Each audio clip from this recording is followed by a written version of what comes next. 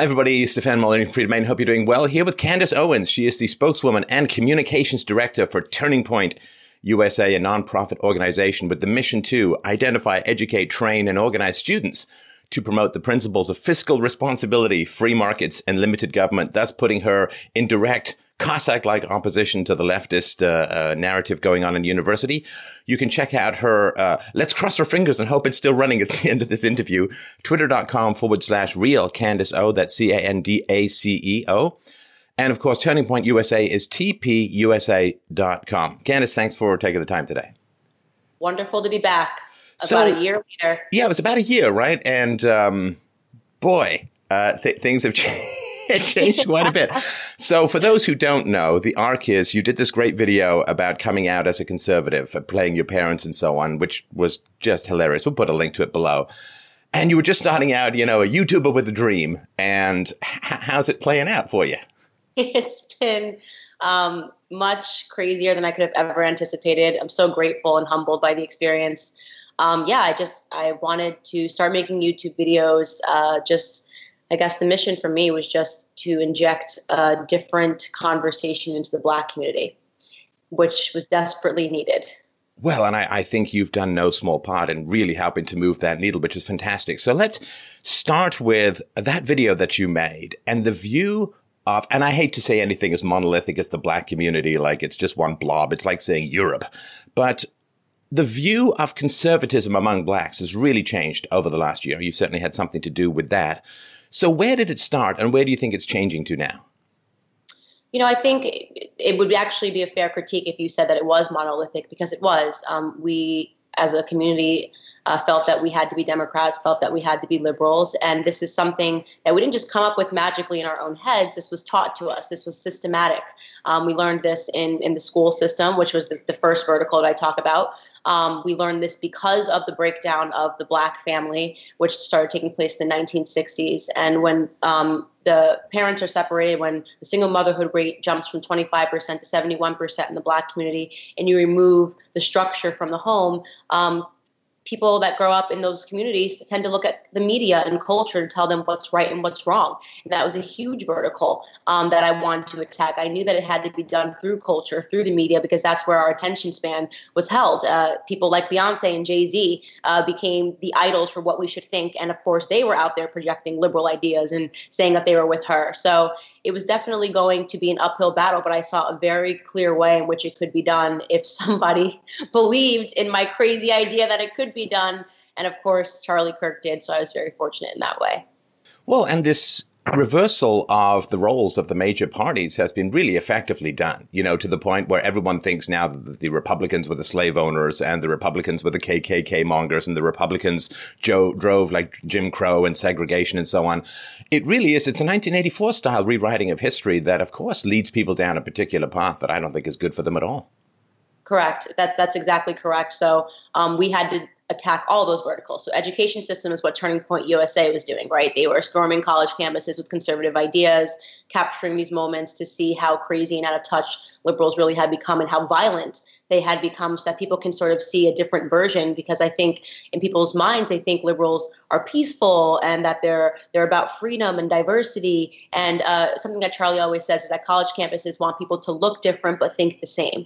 And that's very true. And they were not welcoming of diverse thought. And for me, I knew that if we could take back culture and media, and what I mean by that is that a lot of the conservatives that came before me were very serious, and that's okay. I mean, the Dr. Thomas Sowell, brilliant man who I read every single night, Dr. Ben Carson, Dr. Condoleezza Rice, right? They had all the right ideas, but in the manner that they were communicating, it wasn't working because that isn't the way that the Black community communicates, if you will. So in going onto the YouTube platform and doing these sort of flash in the pan videos that were short and witty and funny and making fun of liberals, making it sort of like a quick Saturday Night Live skit of something that's going on, that was very strategic on my part. And I knew that would be something that would grasp their attention, it would be quick enough that it would hold their attention, and it would leave them feeling like they wanted to be, whether they hated me or loved me, they wanted to be a part of the action. And in the beginning, it was a lot of hate, and now we've sort of turned the corner, so that's good. No, that's true. I love those guys too, but there is old school to the point where it becomes a little bit of snooze news school, and you do need a little bit of flash and pizzazz to get people's attention these days. As the attention span shrinks, like I do 12-minute videos, and people are like, "Well, this could be cut way down." It's like, it's only 12 minutes to explain a complex idea. It's really not that big. It's not that long. And the funny thing is, too, of course, according to leftist narrative, you should be enormously praised for bringing diversity to the Black community. You're breaking up a monolith of thought.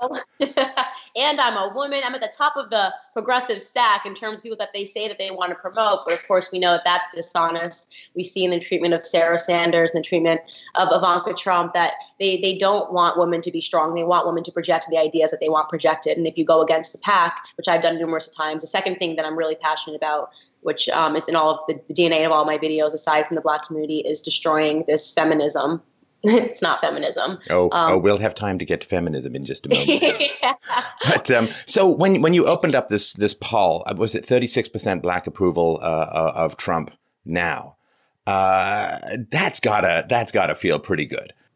You have no idea. I mean, I was like skipping that day. There was nothing that anybody could have said to me, especially because I took so much criticism. Oh, Candace is making it up. And I was saying to Charlie, this is real. We were we're observing it on the ground, observing it in the movement, in the comments on my social media. It went from people hating me, calling me Uncle Tom, calling me a coon, to almost this ideological civil war that was taking place, where Black people would be defending me and Black people would be fighting and fighting one another, which to me is what I always wanted. Because if they're fighting ideologically, that means they're not agreeing, which means that we've broken the monolith. Okay, it's okay to disagree with me.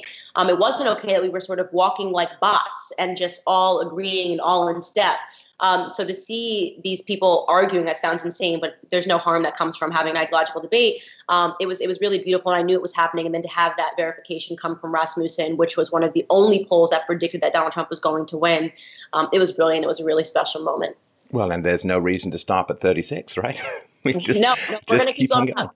Now, this, I almost feel like with minority communities and Hispanics also gone up, I think about 10% approval, is that they've been told about the free market. They've been told about limited government as if, well, the free market, it was just all about slavery and it's all about oppression and it's all about exploitation. But then when someone comes in like Trump, who has some genuine free market principles, and it's like, wow, I have a job, I have pride, I have reason to get out of bed in the morning that makes me feel good. It's like people are getting, no, it's not just in the Black and Hispanic community, they're getting like an empirical demonstration of the free market and what it can do for you. That's exactly correct. The empirical demonstration was the only way that it was going to happen. So the only way that you can override programming is with experience, right? So if I read a bunch of articles that says Stefan Molyneux is a racist, he's a sexist and all of this stuff, and then I go and I actually see you and I spend time with you, there's really nothing that can be written about you afterwards that I will believe, because I had an actual experience. So recreating those experiences is what we've been trying to do, right? Getting people in front of different ideas, getting them to come to the event because maybe they thought they wanted to boycott us, and then they hear what we say and they go, okay, that wasn't as crazy as I was expecting based off all of these articles that I was reading. I think a lot of these students expect us to descend on campus and say white power, white nationalism, and then we get there and we're like, hey, free markets is a great solution to poverty, and here's how, and here's the actual history of socialism that nobody's telling you about. And do you remember Mao? And do you remember Fidel Castro? And do you remember Stalin? And here's how many people died under those regimes, and presenting them with just knowledge and facts. And they go, okay, now why is it that the media wanted me to believe that this person was a white supremacist, right? That questioning, planting those seeds of doubt is what it's all about. And that's what we do, I think, tremendously effectively. Well, it's wild to have a right of reply that sometimes feels almost bigger than the media itself.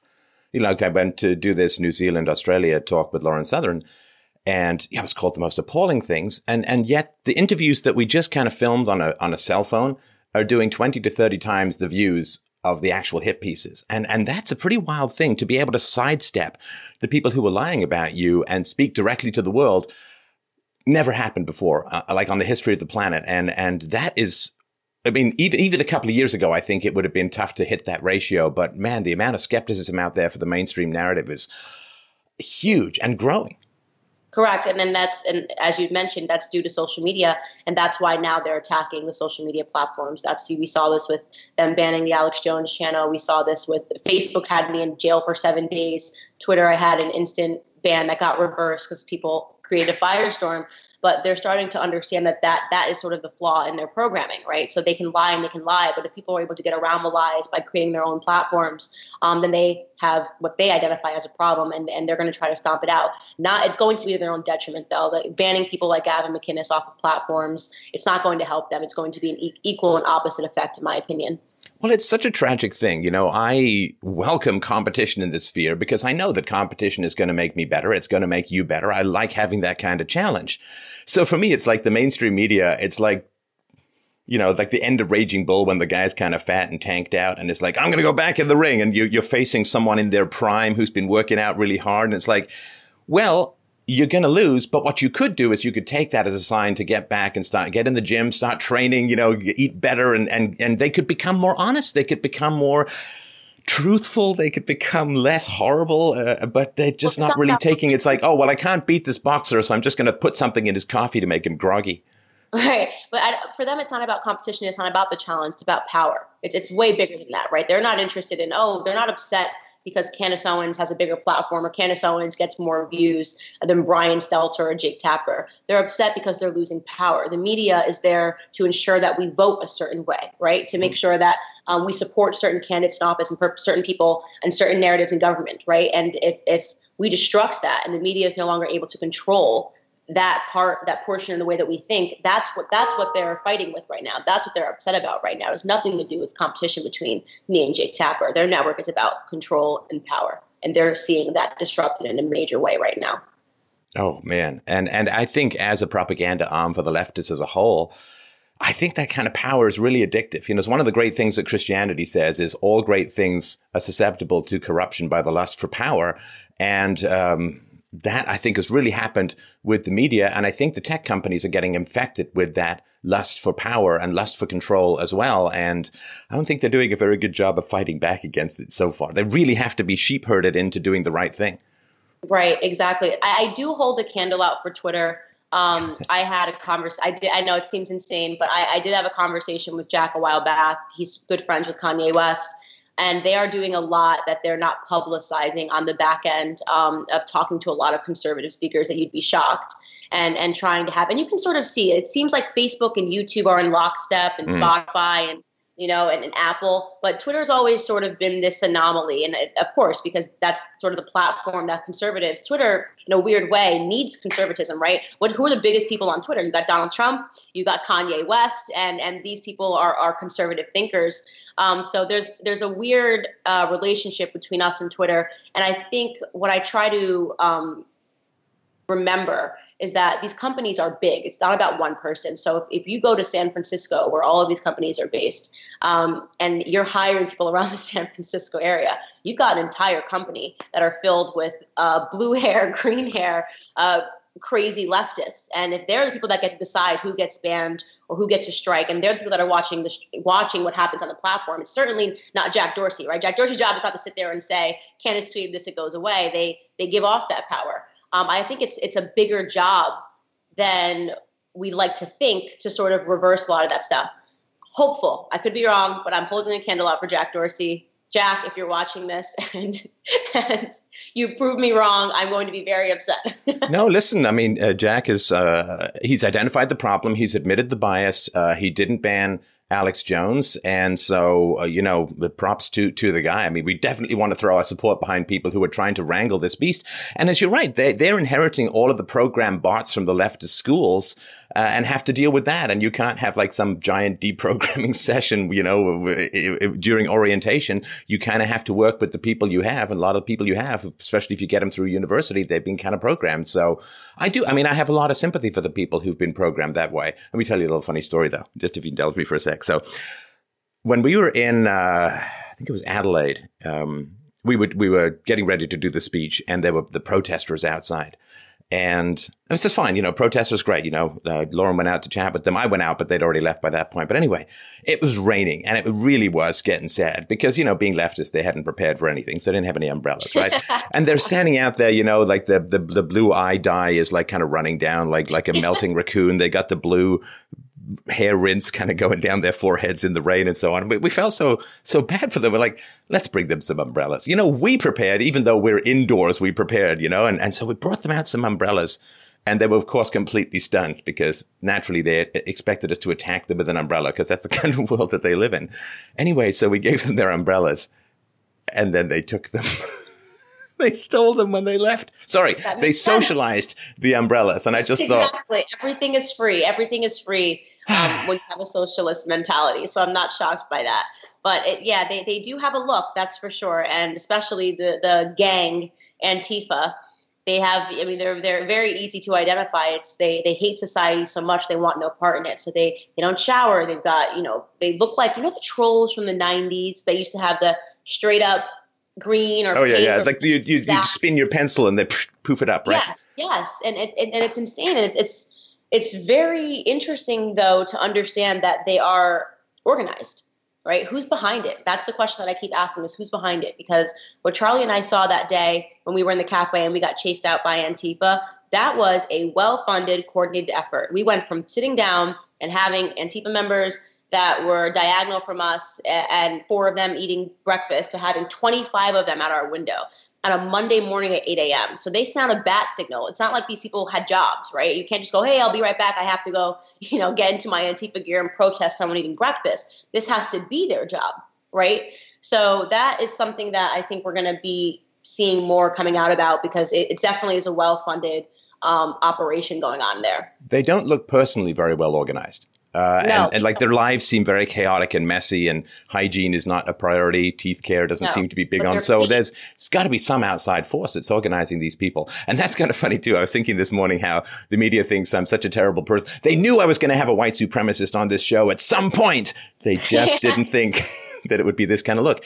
So let's talk a little bit about, for those who don't know that story. So you and Charlie are having breakfast and you just get surrounded, chased out. And they're screaming, and it is really shrill and annoying. Shrieking is not an argument. Blowing a whistle is not an argument. Chanting is not an argument. That's got to be kind of surreal. Yeah, it was surreal. So for the story goes, we just went to breakfast. I picked the cafe. It was totally my fault. I was like, oh, there's this good cafe around the corner. And when we walked in, there were 4 people that were unshowered, unkempt, and Charlie was like, they're in Antifa because he recognized the decal, and they just started sneering. They recognized him first. Then they recognized both of us, and they were looking back at the table, but we completely underestimated them. We just thought, okay, they're in Antifa. Sorry to interrupt, but don't you hate the idea that you walk in and you see some people and it's like, well, we're going to have to leave now. We're going to have to go. So, don't you hate that? Like, you just can't go and have a damn breakfast? That's what we were thinking. We're practical. The last thing we thought is we have to leave. We just thought they're in Antifa. They're allowed to have breakfast, whether they're in this Antifa gang or not.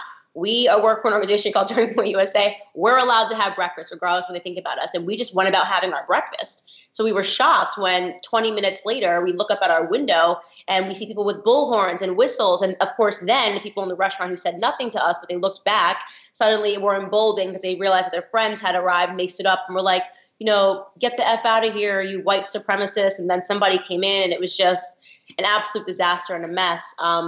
And it was just interesting because the police force, if you don't know about Philadelphia, Pennsylvania, it's a black city, 44% black. That's excluding other minorities, 44% black city. I always make the joke when I walk around here.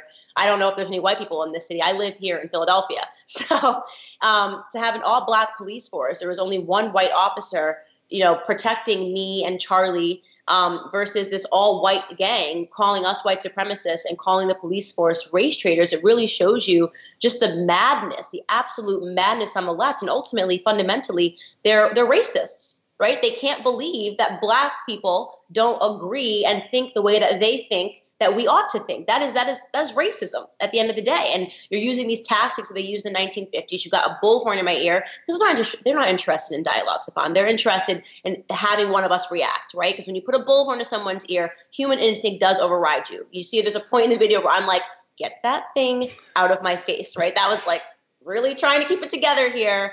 And that's what they want. They want you to punch them in the face so they can say, I got punched in the face by a white supremacist who happens to be a black woman.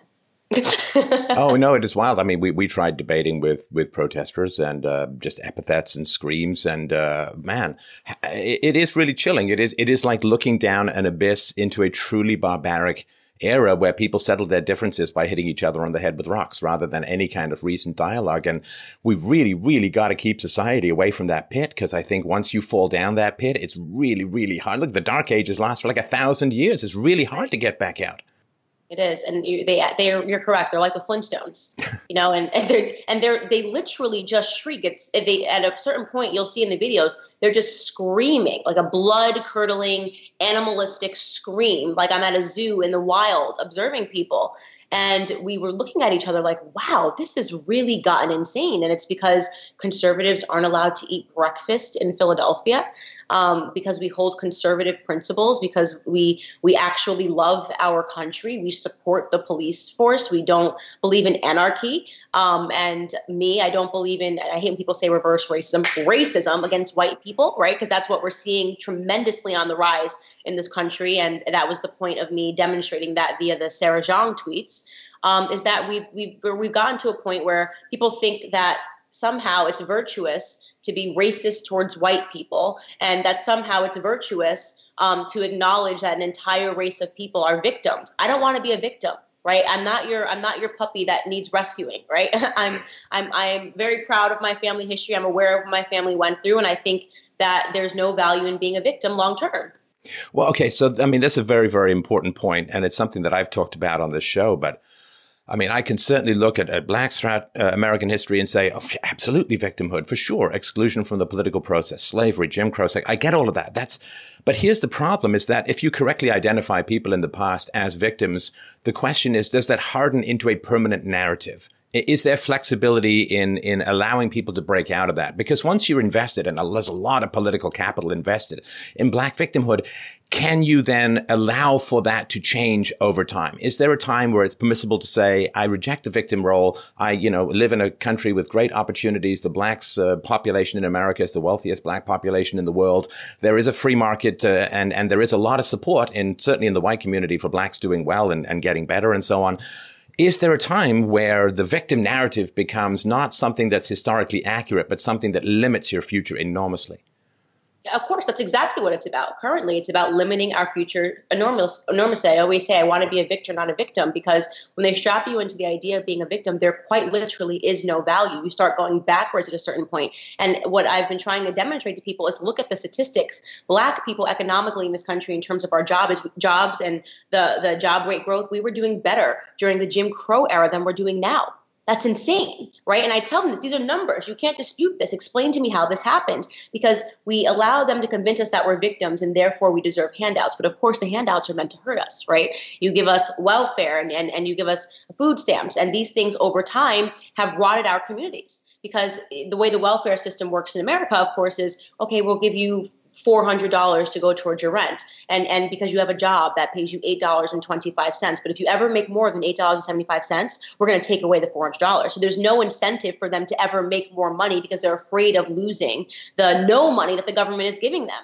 And this is what's happened in our communities. And I go out and I speak about that. And I try to get them to understand that, LBJ, Lyndon B. Johnson, this was a strategy he gave the quote, I'll have those N-words voting Democrat for the next 200 years. This was actually a strategy. I talked to them about the real history of Margaret Sanger. I was horrified in D.C. a couple of weeks ago going through a museum, and she's being honored. She is a known on-the-record racist who believed that she had to invoke these eugenicist strategies and start Planned Parenthood so that she could literally make sure that Black people were not reproducing, because and during that time in the progressive era, they really did believe that that genes were being murky, that that we were losing our race. The biggest novel during the progressive era was The Passing of the Great Race, a novel written by Madison Grant, and it's actually, Hitler considered it his Bible, right? And they believed that genes, that you could actually murky genes over time, so they were all about purifying it. And it wasn't just Black people, okay? It was Italians, it was people that were coming from Southeastern Europe that were all treated terribly in this country. We actually put a stop on immigration altogether from those countries because they were worried about the Czechs coming over. So people just don't know history, period. They think that Black people are special snowflakes. Irish people need not apply signs everywhere in this country. And by the way, there's an argument that could be made that wasn't even a form of racism. When Irish people came here, they actually did bring over famine in their communities, and it made people very sick. So they wanted them sort of excommunicated. But over time, this became racism towards the Irish, even when there was no famine. So groups in this country have been discriminated against since the beginning of time, except for, Nordic countries. They've always been discriminated against. That's what I try to tell people, is that Why now we loop white people all under the same balloon? Italians, Irish, German, they're all just whites. It's based off the color of the skin. And that's just, it's wrong. It's just pointedly wrong. Well, and of course, there were whites historically in America, a few percentage of points of the families owned slaves. And then there are whites who've come to America recently who have nothing to do with the history, but it's all one big blob. And it's like, oh, man, come on. Guilty as charged. You're white. You know what I mean?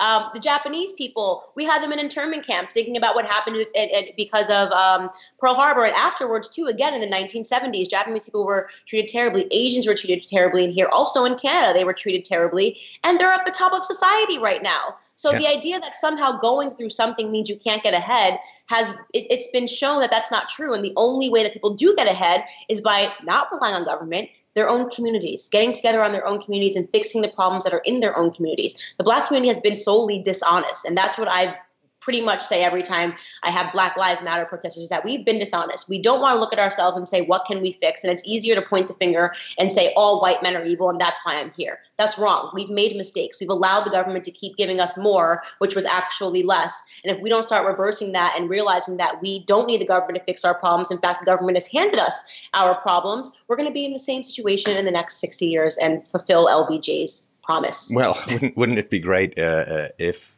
social media and voices like yours were able to cut that 200-year thing just a little bit short, because you couldn't really have anticipated. Yeah. And the other thing too, and I remember this from my Jamaican friend when I was a kid, who was fatherless, and there was this big problem, which is that if you get a father into the home, if you're on welfare, if the father comes into a home or if a man comes into the home, it can be a big problem for your welfare payments. In other words, they're paying for the single motherhood, which is pretty toxic, both for the little boys and the little girls. You need two parents to raise kids. Like it'd be great if we could make up a world where that biologically just wasn't the case, but you really do. And the welfare state, by splitting the family, like, axe and wood apart, is really brutal on kids. What a bizarre thing to do. And that's what I tell people, that the Democrats have quite literally, via LBJ and the welfare system, they have incentivized children being separated from their parents. So it's quite ironic when everybody wants to be up in arms about illegal immigrants separated at the border. I'm like, you guys subsidize this in the Black community. You literally subsidize this. You say to someone, you come with your inspections and the welfare inspections, and if the man lives at home, they get less money. You like families separated, and people don't know that. They're just not educated. So when I'm like, you can completely miss me. People, Candace, how could you not be up in arms about the illegal immigrant issue? Because the same people that are out there shrieking about these kids that are separated at the border quite literally support subsidizing that happening in the Black community. The same people that are shrieking about children being separated at the border quite literally didn't breathe a peep about the 71 people that were shot in Chicago 2 weeks ago and the 60 people that were shot in Chicago over this past weekend. Nothing. You'll hear nothing about it. They don't care, because you know what? Those are Democrat-run communities. This is all about power and politics, and they try to use emotion to get people to vote and do what they want. Right now, they have an issue. The Black community is waking up. The Black community also, if you look at your statistics of our population growth, we haven't grown. We've just been flatlined, and this is partially due to the 900 Black babies that are aborted every day, 17 million since 1973. 50-50. 50-50 chance if you're a Black baby of making it out of the womb. That's incorrect. 61%. No, don't tell me that. It's still the morning. Yeah. Oh, no. 1%. You have a higher chance of surviving the Black plague than surviving a Black woman's womb. Okay? Oh, no. 1%. Okay? So, and people want me to be up in arms about it. It's just, they're the massive hypocrites. Massive hypocrites. And they've destroyed our communities. And now they're invested in the Latin community because their population growth is booming. Absolutely booming. So they represent to them a new frontier of potential voters. That's it. Well, and people are always blown away by this when I point out, say, well, the Black community, well, the slavery and blah, blah, blah. It's like, man, Black fathers under the time of slavery, there's countless stories of Black men like risking life and limb, crossing state lines just to be reunited with their families.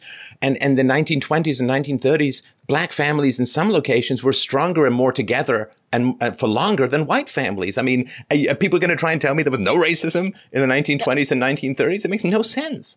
It does make no sense. And I grew up in a household with my grandfather, and he, to me, is just he is what everything a man should be. I mean, he got married, he was 17, and my grandmother was with her until her dying day. Morals, they put God first, family first, and that all deteriorated. And when you think about my father's generation, that all went away. Something happened around the 1960s. The people that were born in my grandfather's generation, the 1940s, he was born in 1941, they figured something out. They were working hard. Yes, was he born in a situation where there was racism? Of course. He had the KKK attacking his home at night. He was born in North Carolina in a segregated South. Of course. But in terms of what he was able to accomplish in his life, he did better than my father did. That is remarkable to consider.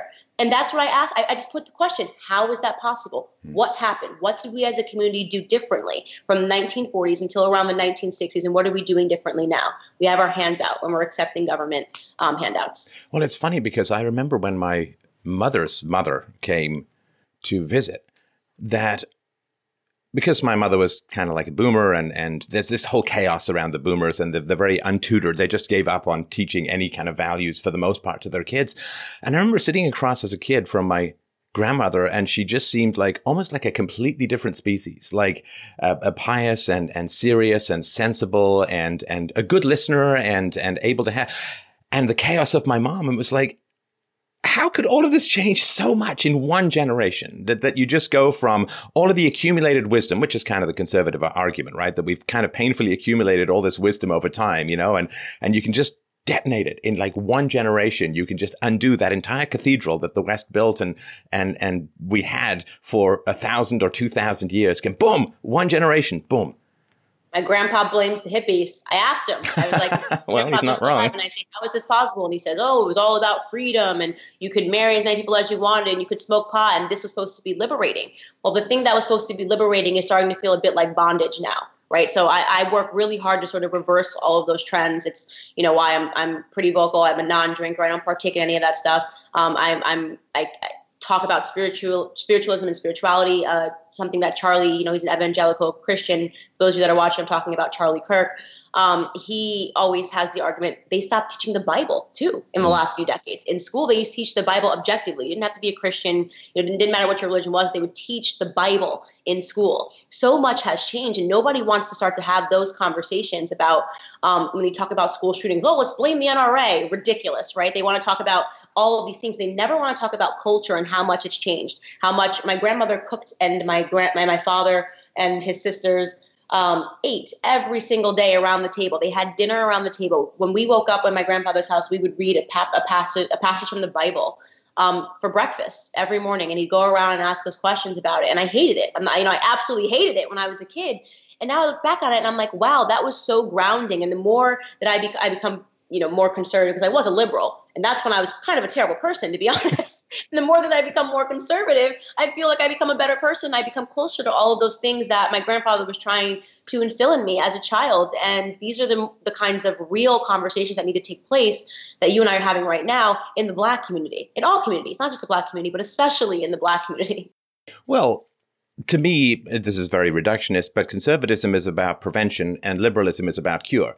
In other words, unwed mothers is a big problem. So conservatism says, don't have sex till you get married or use protection and we really aim to have two-parent families. And if there's a single mom phenomenon, then we're going to try and get that kid into a two-parent home through adoption and that kind of stuff, right? So it's all about preventing these problems, whereas the liberals are like, yeah, go do what you want. And, oh, wow, we got a lot of single moms. I guess we need a giant welfare state now. And it's like, it's all about this supposed cure that actually just encourages more bad behavior. I love that. That is really, really smart. And saying that in that same vein, it's not even about them trying to find a cure. They also try to make it seem like it's empowering. Right? Like right. Being divorced 3 times is empowering. You don't need a man, right? Like this, then that's why I hate feminism. And I'm such a vocal non-feminist. And I realized we don't need men. Yes, we do need men. Quite literally, we need men. Like the whole species would die off, right? If we didn't have men.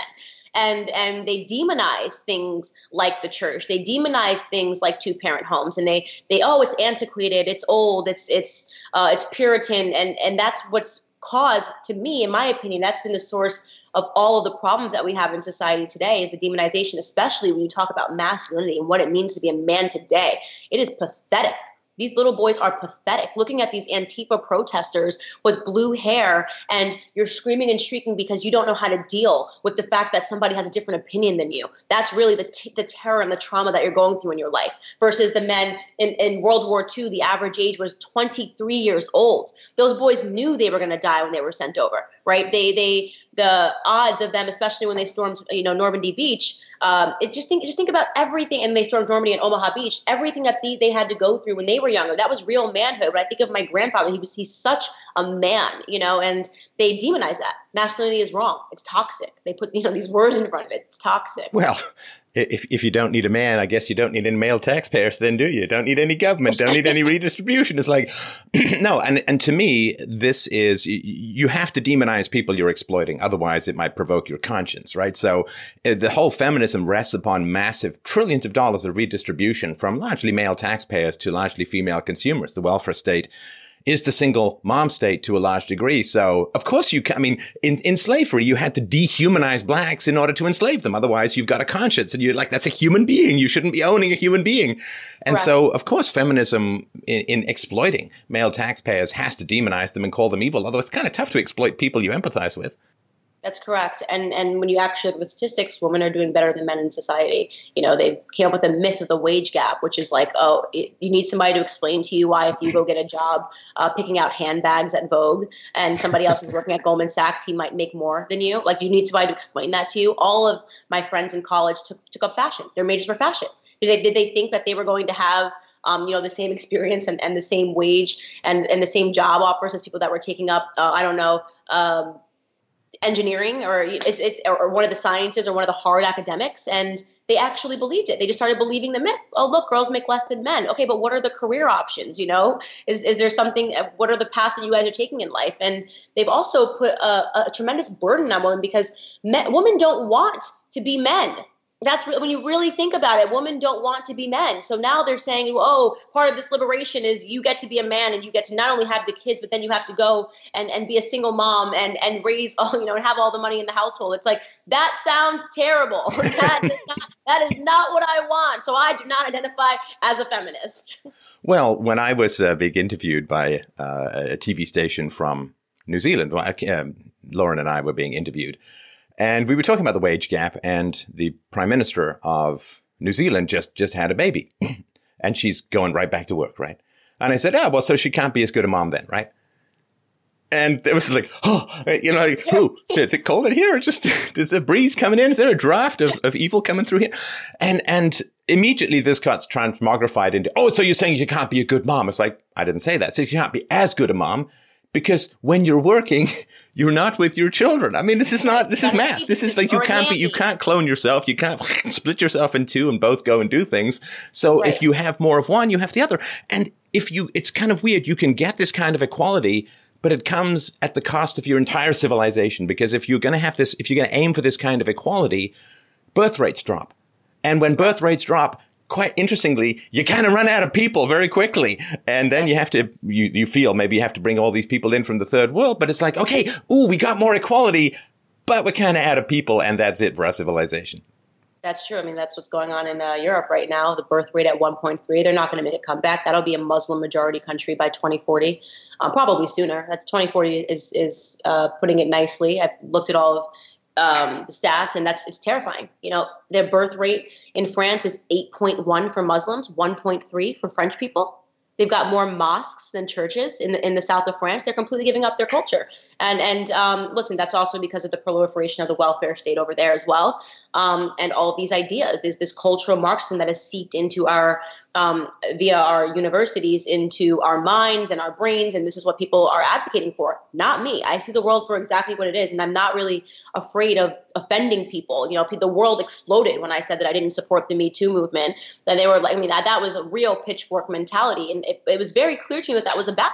Any of these movements that are rooted in victimhood are about gaining power. Right. And that's why I don't support Black Lives Matter. I don't support the Me Too movement. I don't support movements that tell people that that there's virtue in being a victim. And that means that they get to be extreme. Right. They get to, come up with these extreme circumstances, blurring the lines between rape and someone hitting on you was what was going on. And the result being taking down men. taking down people that have worked their entire lives because he paid you a compliment and maybe an off-color comment, that was problematic for me. And I'm aware that I'm sort of become the battering ram against political correctness, and people feel comfortable until things go too far. And it's going to take people that are willing to push the boundaries and that are willing to have honest dialogue and conversations about where we're at as a society and what the real threats are, despite your comfort level, right? People don't like to talk about the Muslim thing going on in the UK. People don't like to talk about the idea that there are women that have abused the Me Too movement and to, get revenge on men. But those are the real circumstances. Well, there's a funny thing that's happened, and there's this wonderful complexity around Christianity because you have an eye for an eye and you have turn the other cheek. And Christianity, at least the Christianity that I was raised with, was pretty tough-minded, which was, here are the rules. If you break the rules, that's not good. And people aren't just going to rush in and take away all the consequences because that's treating you like a child. Like a 3-year-old takes a packet of lifesavers from a store. You don't scream that they're a shoplifter and throw them in jail because they're 3. They're just kind of learning out, right? So you go back and you say, well, that's property, blah, blah, blah, right? So there's this funny thing that's happened where it used to be kind of insulting to have all your consequences taken away from you. Like, don't treat me like a child. I made the choice. I'll take the consequences. And that really flipped. And I guess the mid-boomer thing, the 60s thing, maybe the hippie thing, where it's like, oh, you poor dear, you made something bad happened to you. You got pregnant out of wedlock. Well, that's okay. Here's all your free healthcare and free housing and free money. And it's like, and now I understand that. Compassion is an important virtue, but man, can it ever get pathological to the point where you just don't have any standards and you're just treating everyone like children? Because if men and women get along, they tend to love each other. They tend to get married. They tend to have kids, and they really don't need the government that much. And I think that's one of the big problems. That's exactly right. And it's interesting that you bring up compassion because I'm always trying to strike the balance between compassion and realism, right? And the problem with compassion is that too becomes a form of extremism. And what I mean by that is that there are certain people that think that they're due compassion, right? Which means they're allowed to be terrible people and you can't comment on what they say or do because they've suffered something in the past, right? So one of the main arguments that people were saying to me when I said I don't support the Me Too movement, well, I was raped, therefore this is what I think about it, and how could you? That's not an argument, right? Like there's no conversation that is above intellectual discussion. There's literally no topic that is above intellectual debate, no matter what you go through. It's like saying, if you said, I don't support Black Lives Matter, and I say, well, I am a Black person whose cousin got gunned down by a police officer, therefore you must shut up, right? So they try to one-up each other with what they've been through in the past, which means that I'm allowed to speak now and you must be silenced. And that's the dangers of a lot of these movements and these people. It tells people that there's virtue in being a victim, and the virtue is now that you get to have the loudest voice in the room, and you can do no wrong. And that is a fallacy. The idea that believing that somebody can do no wrong because they've suffered something in the past, when in reality, when terrible things happen to people, for a while, at least I know for me, when I went through something in high school, I became a terrible person. Like Charlie always says, hurt people, right? So bad situations for a while become you. And if somebody tells you that rather than processing what you went through and going through that era, that you now have the right to be angry and bitter and to take out on the world what you went through, it creates a cycle of just bad. A cycle of just bad. A cycle of just bad. Hey, we have a title for the show. No, and that's a very sensitive issue, but I think I'm just going to be perfectly frank about it. The people who take genuine victimhood and turn it into artificial bullying are terrible people. If you have absolutely suffered, then honor your suffering. Yeah, because you know what it's like to be victimized. You know what it's like to be bullied. So don't turn your genuine victimhood into artificial bullying because you've become what you despise. Again, something that Christianity really, really warns you against, and so does philosophy. And that's the idea of the Black community, right? Well, we went through Jim Crow laws and we went through slavery. I personally didn't, but apparently we did. That's the argument, right? So now we can say anything we want, and we can be racist, and we can say white people suck, and we can say white people this and that. That's crazy. Because you suffered something, you now are allowed to impose suffering. Is that the argument that we're making? That doesn't make any sense. So, and the idea that there's permanence in suffering is also fallacious, right? I didn't go through the Jim Crow era. I didn't, I did not go through slavery. I've had remarkable relationships with people of all different colors my entire lives. And now I'm being taught in the education system and through the media that no, Candace, you did live through this. You have a right to be bitter and angry and to turn your ancestors' suffering into hate towards an entire race and into virtue signaling, into believing that you can shut down conversations by saying, but I'm Black. So I don't care if you're saying 1 + 1 = 2, Stefan, because I am Black, and I am telling you that your people, when I tried to say 1 + 1 = 3, made us suffer. It's insanity. It's ludicrous, and that's why I'm trying to inject some common sense. If you would like to win a debate with somebody, just have facts, have data. Oh, yeah. Well, the people who say to me, well, you can't, Steph, you're white. You can't understand the Black experience. It's like, well, then by that logic, you can't understand the white experience. So don't tell me about white privilege. Now we simply can't talk to each other, but we all have to live under the same rule of law. Oh, this is going to go great. This is going to be a wonderful society when nobody can talk to each other about anything. Oh, I can't wait. Right. That's Yay. a part of what I do, too, is inviting white people in to have a conversation about the Black community. Just because I am Black does not mean that I know every statistic regarding the Black community. Actually, in many ways, you could argue that the most ignorant people about the Black community are Black Lives Matter. This group, Black Lives Matter. They blocked me on Twitter because they tweeted after a school shooting, NRA is a terrorist organization. They tweeted 5 lines repeating that. The NRA is a terrorist organization. So I tweeted back at them, imagine considering yourself a Black rights activist group and being so ignorant that you don't know if the NRA trained Blacks against the KKK. Like, are you kidding me? Are you that you know nothing about your own history? So, of course, they dealt with it the best way they knew how, and they blocked me, right? Silence the truth and continue on with your ridiculous tweet because you know nothing about your own history. And that's not their fault. I didn't know anything about my own history either. Charlie knew more about the Black community than I did when I started this journey, right? I had a feeling that something wasn't adding up, but I had to do a tremendous amount of studying. I mean, I study every single day and every night, and I'm learning the truth now. And I never learned it. Through all of my schooling, I never learned the truth about my own community. I never learned about Black history, despite the fact that we have an entire Black History Month. There's also ludicrous, right? At the same time that we say that we want to be assimilated, we also ask for separation, which makes no sense. Right? Well, of course, you have to call it Black History Month because race-baiting propaganda month is just too much typing. Now, let's talk a little bit about the shootings that are going on in these Democrat-run cities because, man, it's horrendous. I literally have to sometimes skim over these articles like, please don't let any kids be shot. Please don't let any kids be shot. Because, I mean, it's rough enough when the criminals are shooting each other. But, you get kids shot in the drive-bys and it's just, man, it's such a weight on the chest.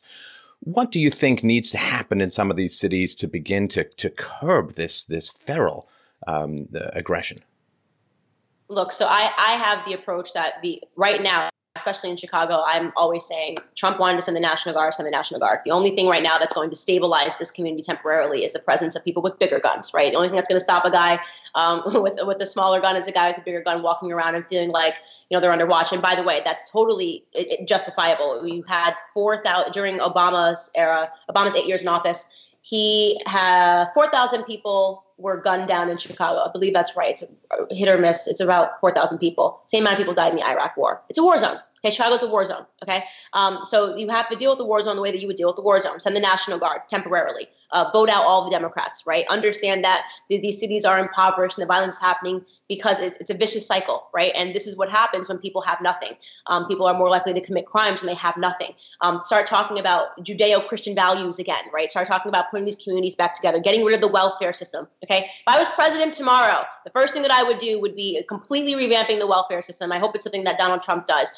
Welfare should not be a permanent structure. If you need welfare, sure, we are happy to help our own. It should be for a couple of years and you're getting kicked off of it. Why are people on welfare for their entire lives? It makes no sense to me, right? It should be something that helps you when you need it most, not because you had a kid out of wedlock and you now don't want to get a job. If you're an able-bodied individual, get a job. Now there are jobs. We have Trump in office. It's about, building the communities back up from the bottom. So family, first, very National Guard on the ground, then talking about family treating Judeo values and getting these people off welfare and educated in proper schools.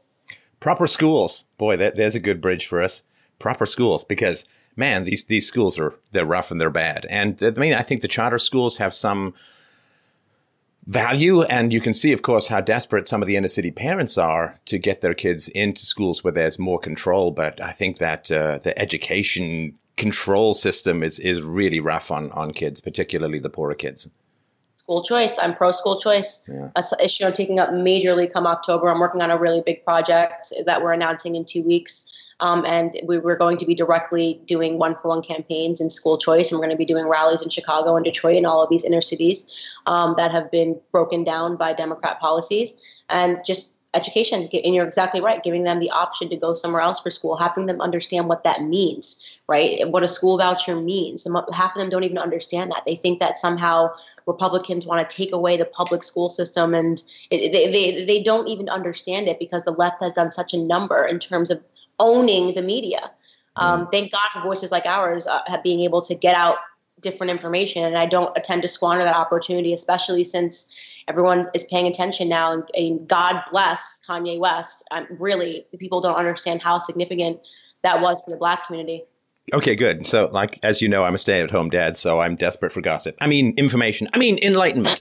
But the Kanye thing, you know, the tweet, the meeting. I mean, please indulge my curiosity. I mean, what was all that like?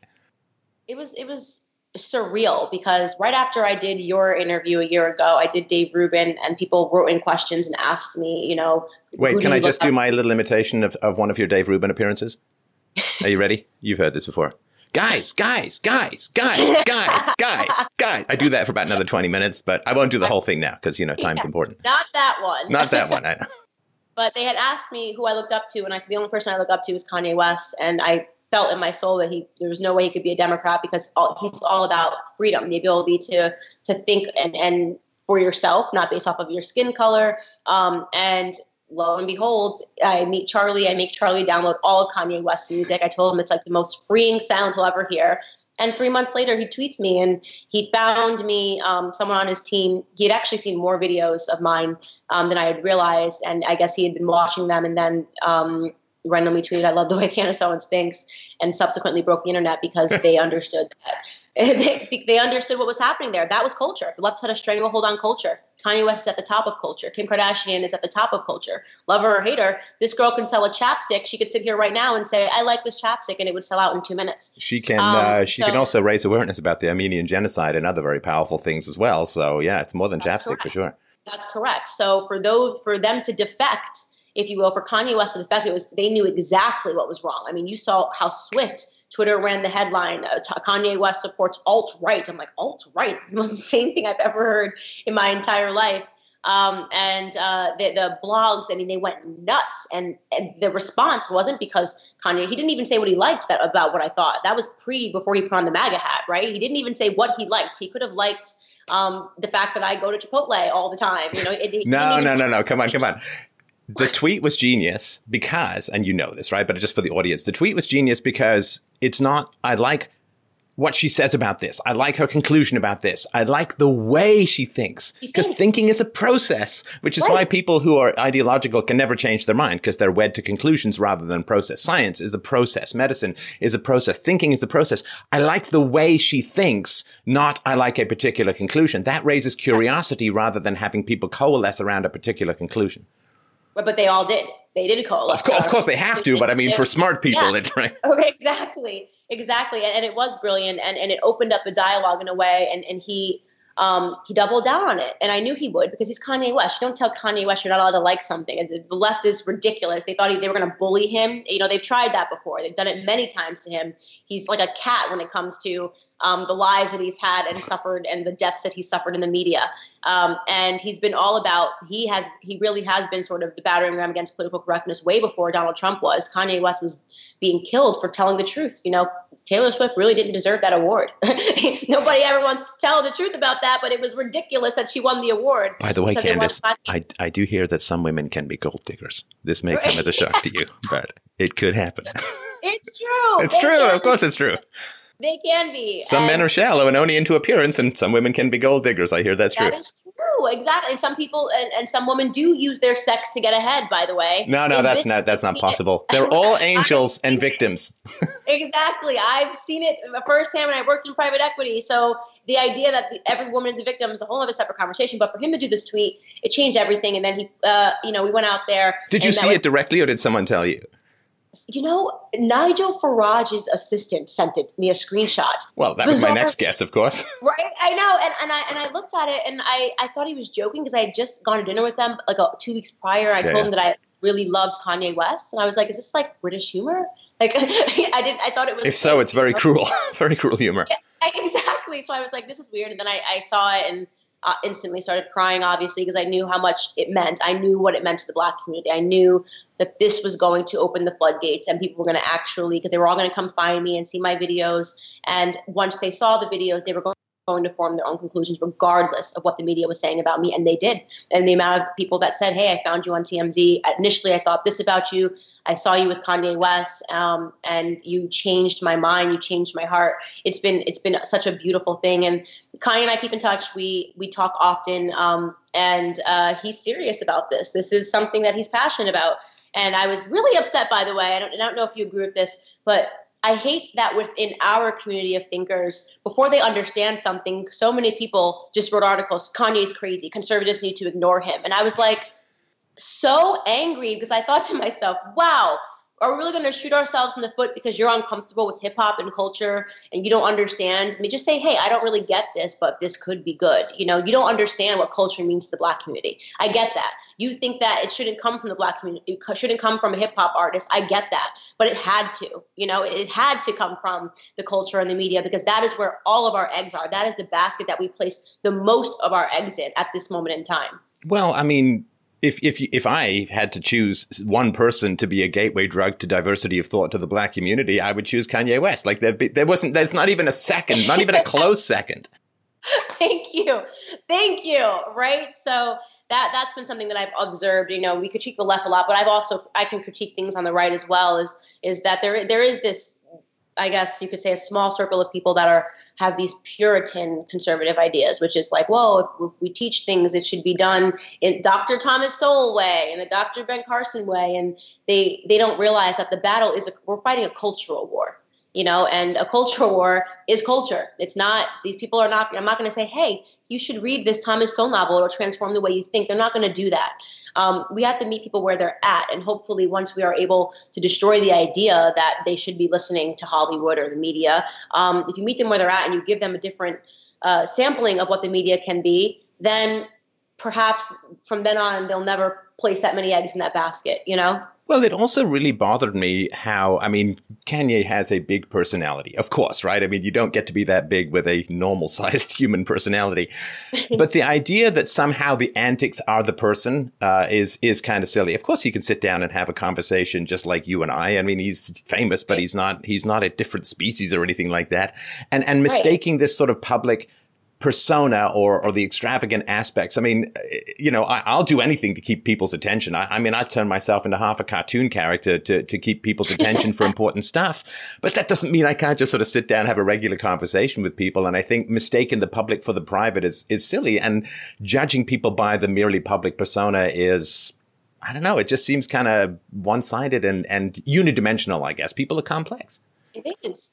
It is. They discount people. It's like, because he raps, he can't create clothes. Well, they told him he couldn't do that, and now he's on pace to be a billionaire by the end of this year because he created clothes. And people are. I'm not just interested in politics. I'm interested in hip hop. I'm interested in music. I'm interested in dance.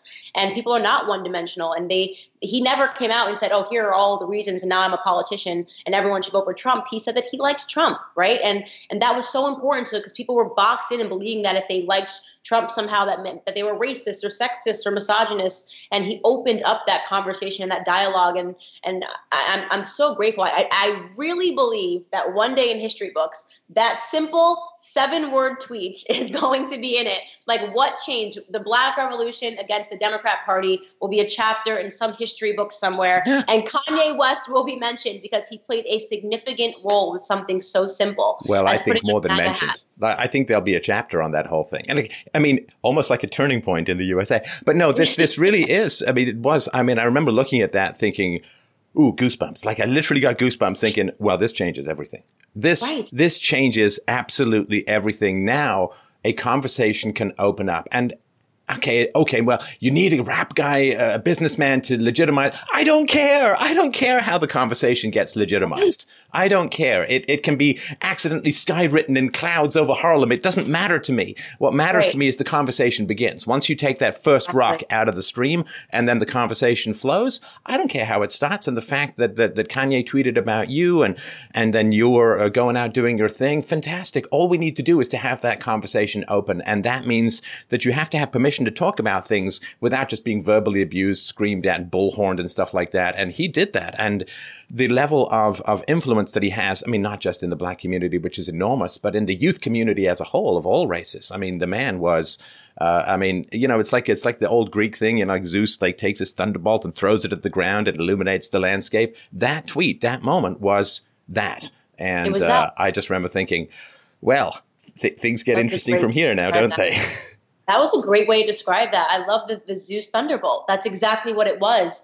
And it allowed us to hit the reset button. And as I said, it opened the floodgates. And again, you're right, not just the black community, to the leftists, the far leftists who follow him and love his music, and that's the thing about Kanye West. His album after that was #1 in 83 countries. They were saying boycott Kanye. It didn't work. But that really sort of tells you, to talk about a litmus test for where the consciousness is that people were willing to say, okay, it's okay. He likes the way Candace Owens thinks. And, he invited me to his album release party, which was surreal.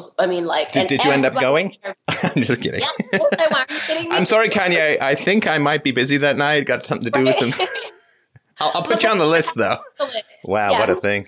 From Kanye West. But what was really remarkable is that, it was a predominantly black crowd, and there were all of these hip hop artists and hip hop bloggers, mixed in with bloggers from Rolling Stone and all of these publications. They had all written terrible things about me that week, right? And I get there, and it was just all love. It was all love. It was like, oh, I mean, you're not that bad. They were making fun. They were putting me on their Snapchat, and it really helped you to understand that the media, it's assimilation, and that's the one thing I would say, especially with the black community, is like, once we get together, we laugh. We love each other. There's so much love there. There's so much laughter. And they've been trying to now divide us. And they tried that with the Kanye thing. It's like, oh, well, if you're really black, you're going to have to boycott Kanye.